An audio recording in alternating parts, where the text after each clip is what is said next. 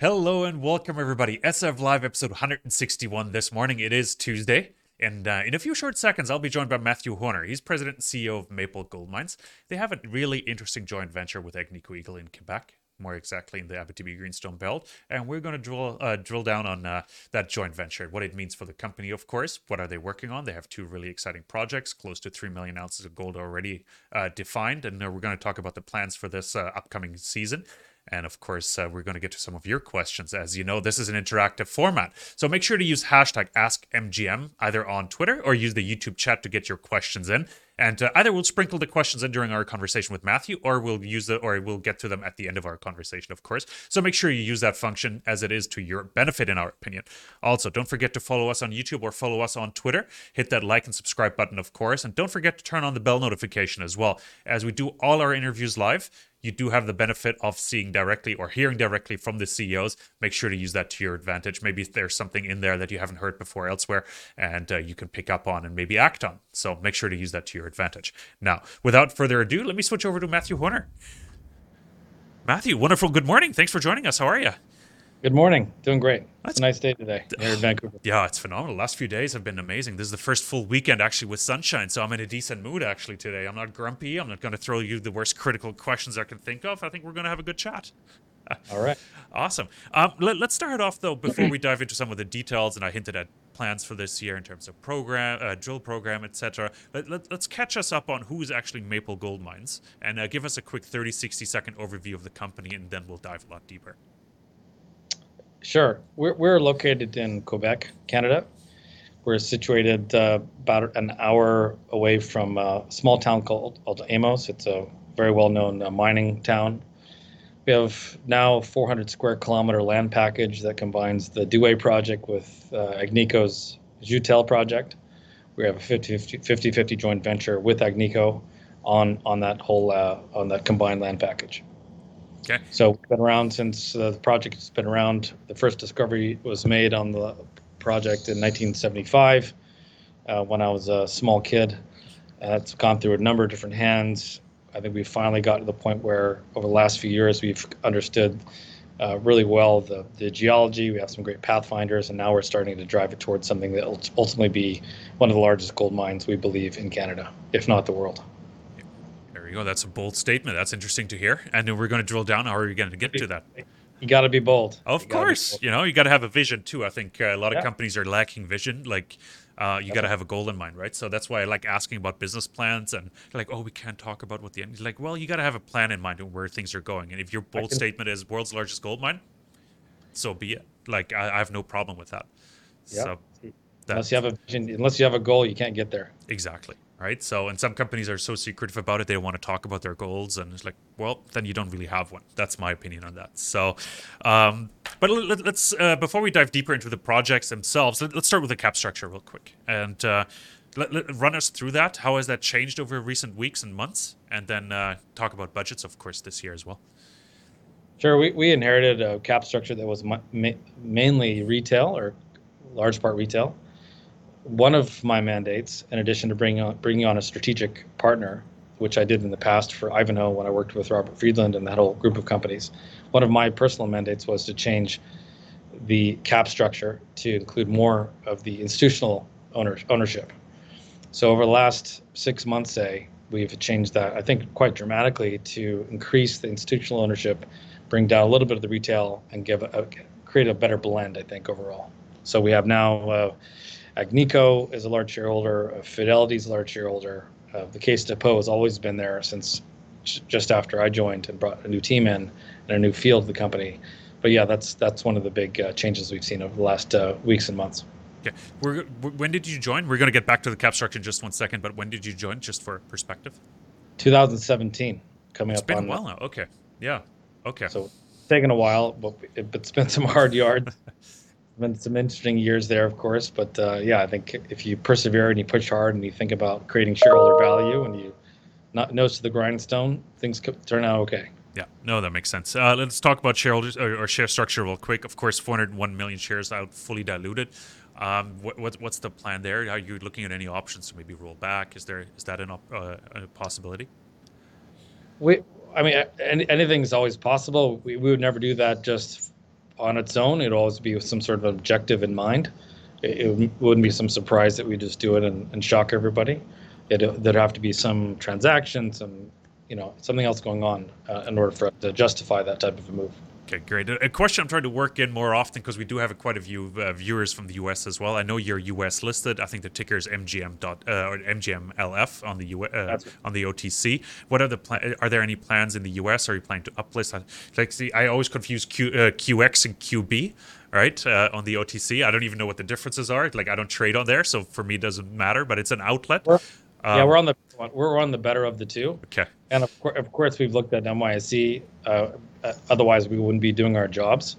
So we've looked at that option. It is available to us, but of course, it would have to be at the right time, the right market, everything else. We don't want to hit the gap when it's open to us and run for the touchdown. If you forgive the football analogy, as a California football fan, I can't help it. Oh, works for me. That works for me. 56 million warrants outstanding, though. At what price level are they, and who's holding those warrants? A large chunk of them are being held by Agnico. They have the right to get up to 19.9% by exercising the warrants that they received in the last unit financing last September, October, at 34 cents.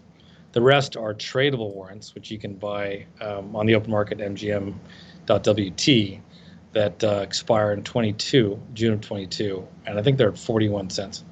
Okay. So it's not too bad, actually. I always like some warrants out there as well as a possibility for additional funding, of course, as well. Yeah, if you add those two together, it equates to about $20 million. So yeah. If we're in a really hot market, which I think we will be over the next 12 months, there'll be a natural financing, and if it doesn't happen, then those fall off the cap structure. So either way, we win. Yeah, and last financing was a bought deal at 36 cents in December. Yep. What is left of the money? Where are we standing in terms of capital right now? Just under $20 million in the treasury, and that doesn't include the joint venture financing that Agnico is bringing to the table, which is $18.25 million over the next 4 years. So they've already started to spend that at on this year's drill program. Okay, great. Actually, since you mentioned it, let's segue over to the exploration side and your deal with Agnico Eagle. Let's talk about that. You said they're going to spend or invest. So that's a good question, actually. Spend or invest $18.5 million over 4 years. Run us through the deals of that joint venture with them. The details. Yeah. Sorry, I think I said deals. It's okay. They came in with a strategic investment last October, where there was about $7 million. They'd already put in a couple $1 million in August of last year. So on a combined basis, they got up to 12.8%. In addition to that, they fund the project. So we're carried on exploration at a minimum spend of 4.455. Well, 4.25, 4.55, meaning first year is 4.25, next year's 4, next 5, last year's 5. So that is something to keep in mind, is that that's a minimum spend for the project. We can always increase that as we get into some of the, I'll call it the juicier rocks, and we want to advance the spend. That's a good day if we go to the market and say we're increasing the rate of spend. So that's the on that end. We have a 50-50 where they contributed Jutel, where now we have 50% of each other's projects encapsulated in this joint venture. Those are the highlights. Yeah, and that's as you said, 50-50 means really they contribute 50%, you contribute 50% of all dollars spent on either project. After the $18.25 million is spent by them. Oh, okay, that does make a difference. Okay, fantastic. So we don't have to. That's why I said we're carried on exploration for the first 4 years. We don't have to come out of pocket to spend anything over and above. In fact, you can understand or conceive of the scenario where that $18.25 million is sped up by them. They would just speed that spend up for example, 2 years or 3 years, and then after that it would be a 50-50 contribution. Okay, and with the joint venture, who's running the joint venture? Who's managing it? And for Junior, of course, as well, who's controlling news flow? Well, we have a fiduciary obligation, of course, to our shareholders in the market to put out news that's material to us. What's material to us will be different from what's material to Agnico, and that's legislated by the securities rules as to what we have to put out when. So there's no control one way or the other per se. And on top of that, we happen to be the general manager of the joint venture, All that being said, Agnico and all the individuals there are fantastic human beings. We love working with them. There's a shared vision there. They want to get after it. They want to go aggressive as we want to go aggressive. So we're finding it to be an absolute joy to work with them. I felt this from last year when we started the deal term negotiations. We'd been speaking to them for a number of years. They've been to site many, many times.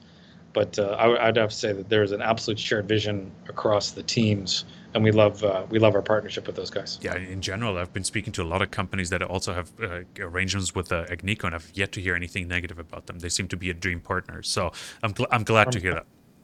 Yeah, from Sean Boyd all the way down there, everybody is just top notch. Okay, so let's talk about next steps then. So you finalized the joint venture agreement that happened recently. What are the plans now moving forward? Run us through those. Yeah, we finalized that deal on February 2nd. Actually, my brother's birthday happened to be. And going forward, we're now in the middle of this 10,000-ish meter program that for the winter phase. So the first quarter of the year is that amount of drilling. The results will come out in the next weeks. We have another batch coming out a week from now. After that is completed, we'll be putting all those assays out in the market, and we're focusing then on some of the other areas that we get to when the ground is not so cold. So that's Joutel. We're looking at the IP work there. Some of the historic analog information has been digitized at Joutel, which is quite interesting.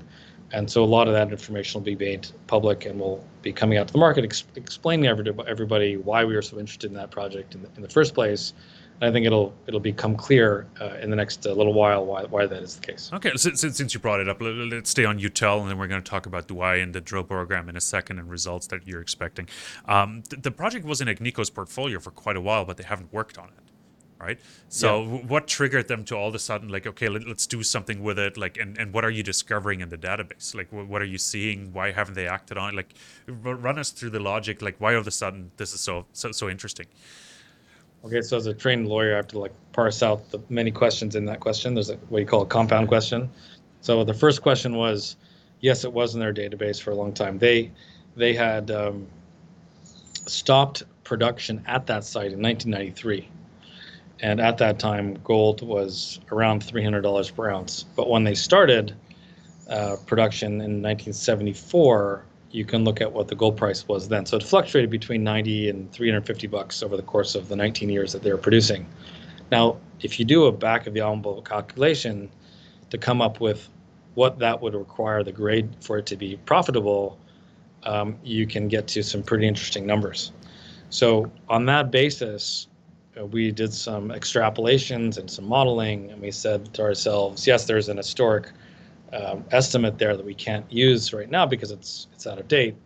But we got pretty comfortable last year after we did some in-depth research on that and speaking to our Agnico partners. We got pretty excited about what the opportunities would be there. Now they shut that project down in '93. And went back to, I think, in 2010, 2011 with another partner, and they had not digitized some of their information to understand exactly what might still be lying there. We actually have done that digitization. Well, actually, they did the digitization work. They've completed that. We've gone through and put through some 3D geologic models, which will form a nice presentation for the world to see.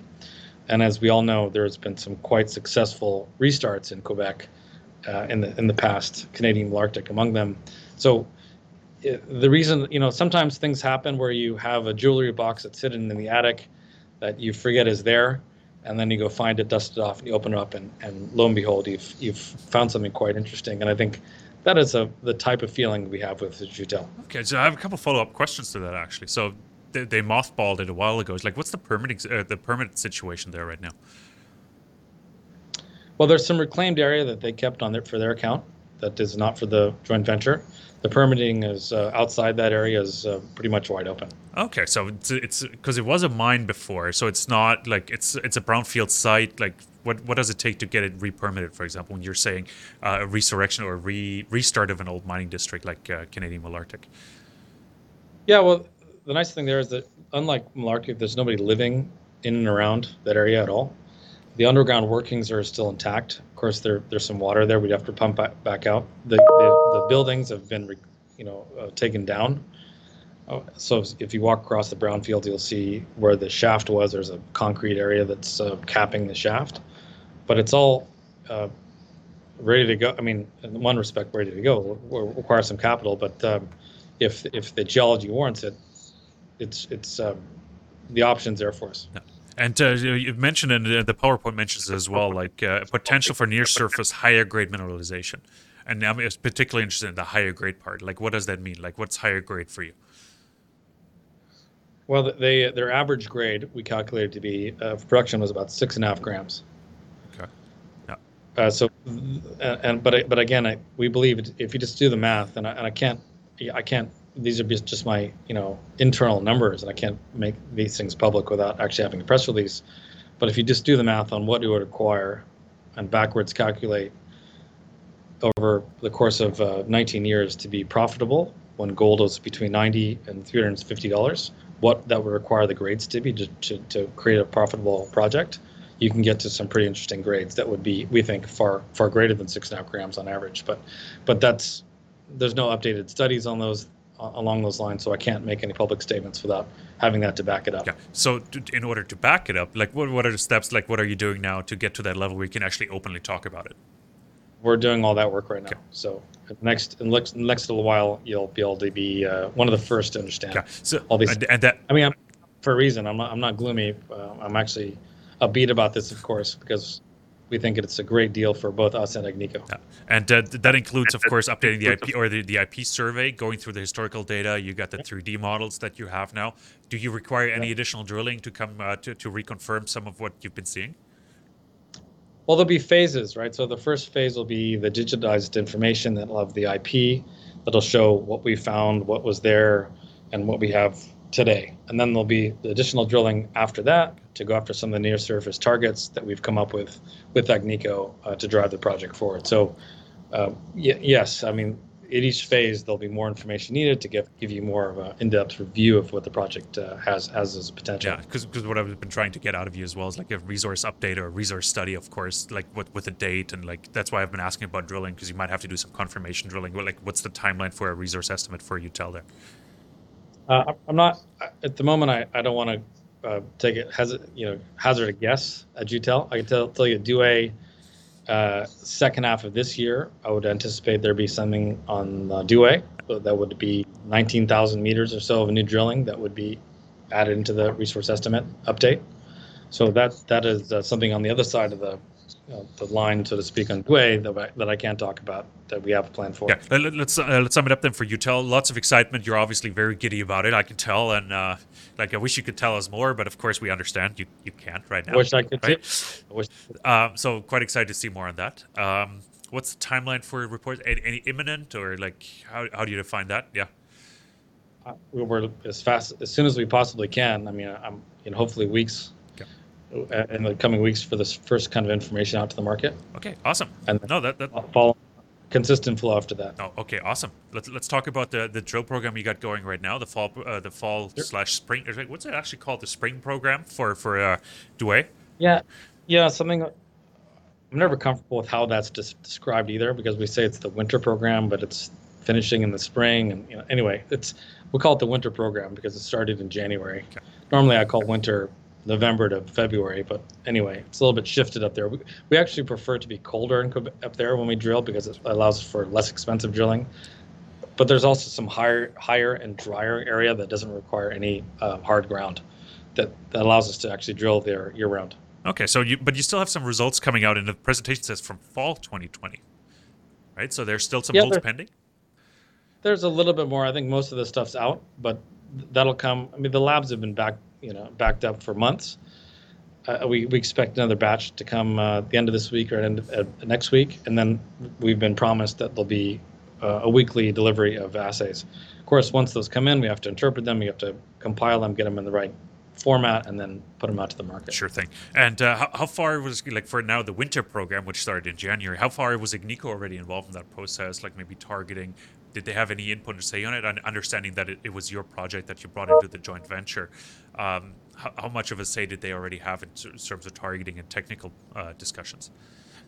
Oh, we started acting as if they were our partners from the day we signed the binding term sheet last October. So, although a lot of those negotiation points for the definitive documentation were perfunctory, we treated them as our full partners, and so we actually acted on the project level as if we were jointly looking at targets and getting their ideas. I mean, something that needs to be mentioned is that if you have a group like that that has a full engineering component within their company, incredible exploration team, all of that is now being at that brain trust is now available to the joint venture, which is something that's probably missed by a lot of the audience, but it should be remembered. So we've worked with them on all the targeting from day one, which was for us October, I think, 8th of last year. And so all that is included in the drilling and targeting that we've now near completion on at Douay. Okay. What's the goal of the drill program? What are you trying to do with it? I know you already have 2.8 million ounces already combined. I know I'm allowed to say it. You're not. So, what is it? What's the plan of the program? No, I mean the 2.8 is something that's out on a resource estimate. I think the point of this program is to expand the known resource. You know, when we shifted companies from Micon to RPA, we went back a couple 100,000 ounces, but we kind of knew that was going to come just from the spacing. I think to get some of those back by putting some holes in tighter spacing to expand is one very simple thing we could say. That's very easy to do, but more holistically to expand the resource itself by drilling around the resource, but also to connect some of the higher grade pods and some higher grade zones is also an important target for us. That in addition to the resource expansion we're working on is finding new discovery areas outside, like the Northeast IP and the P8 and other sections that weren't included or not included in the current resource estimate. Gotcha. And so it's two-pronged approach. Okay. Any indication or a feel when the first results will be coming out of there, out of that program? We cracked the whip like literally daily. We had a call this morning with Fred on how we get SGS to start moving faster. If you have any great ideas, if any of your callers know anybody SGS that we can talk to or take to dinner, I was going to say leave some beer on the doorstep. I'm not sure that helps with a nice greeting card or something. I don't know. whatever it takes. We'd love to get further into the front of the line. Okay. Besides drilling on Douay, like what else are you working on? I just want to make sure that we we got everything there in terms of also news flow and expectations of what we can expect as investors before we jump to the Q&A part, because I know we've got a couple questions in. Yeah, all that I said is happening on Joutel and Douay, drilling, information, historical digitization of the analog data from Joutel. All that's going to be coming out. Of course, we're also outside the joint venture looking at some pretty exciting opportunities that would allow us to have projects under the Maple Gold's 100% control. That would be the joint venture, but also drive shareholder value. So hopefully we'll be able to come to the market with something like that in the not too distant future as well. Fantastic. All right, that sounds great. That was a perfect wraparound bow around certain some things here. Let's get to some questions. And Jake is asking, ask about fall hole DO2288. Elaborate on length and grade if possible. Looks promising. What can you tell us? Yeah, you'd have to bring that one up for me to comment on it. Oh, okay. It's too specific. It's like I didn't know about the hole. So okay. I'm sorry. I'm pretty good, but I haven't memorized every single hole. Okay. Maybe I'll bring it up here in a second. But while we talk about the next question, the question is from Mark, and he's asking, can you elaborate on the BMO financing? Are they redistributing the shares to their clients or to a fund or into a fund? Do you have some more details there? I can't comment on that other than say that the financing was done on attractive terms for us at 36 cents without any warrant attached to it. Okay.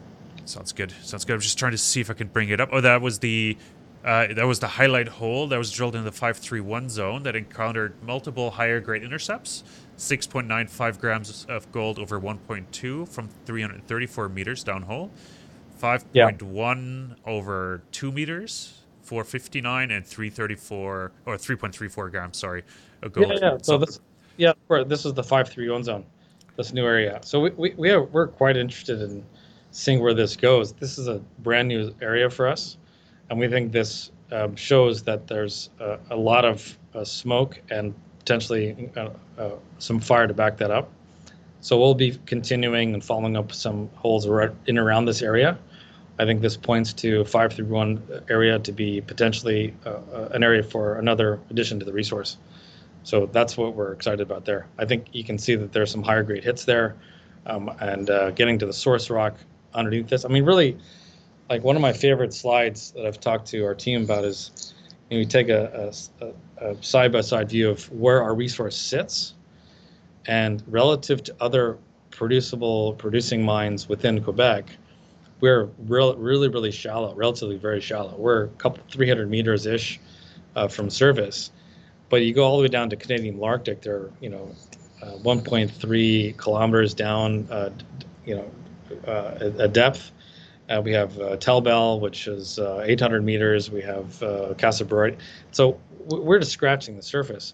When you get down into the guts of this thing and you see where the plumbing sits, I think that's when you're going to see some sparks fly, and people to understand why it is that we attracted the likes of Agnico and others. There were many other potential suitors at the table, but we think we picked the best one. But that's why they're interested. I mean, they're not interested in this for just 3-4 million ounces. They're interested in this for what the bigger long-term play is here. Yeah, maybe one last question from my end before we wrap this up here is, and I've got that slide right in front of me that you referenced to.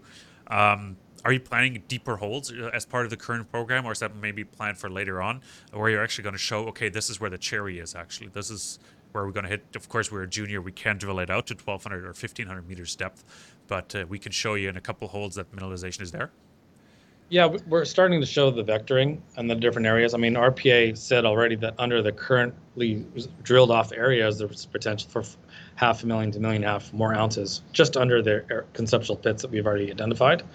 But then again, that's just in those areas, those vectoring, and that vector, those vectors.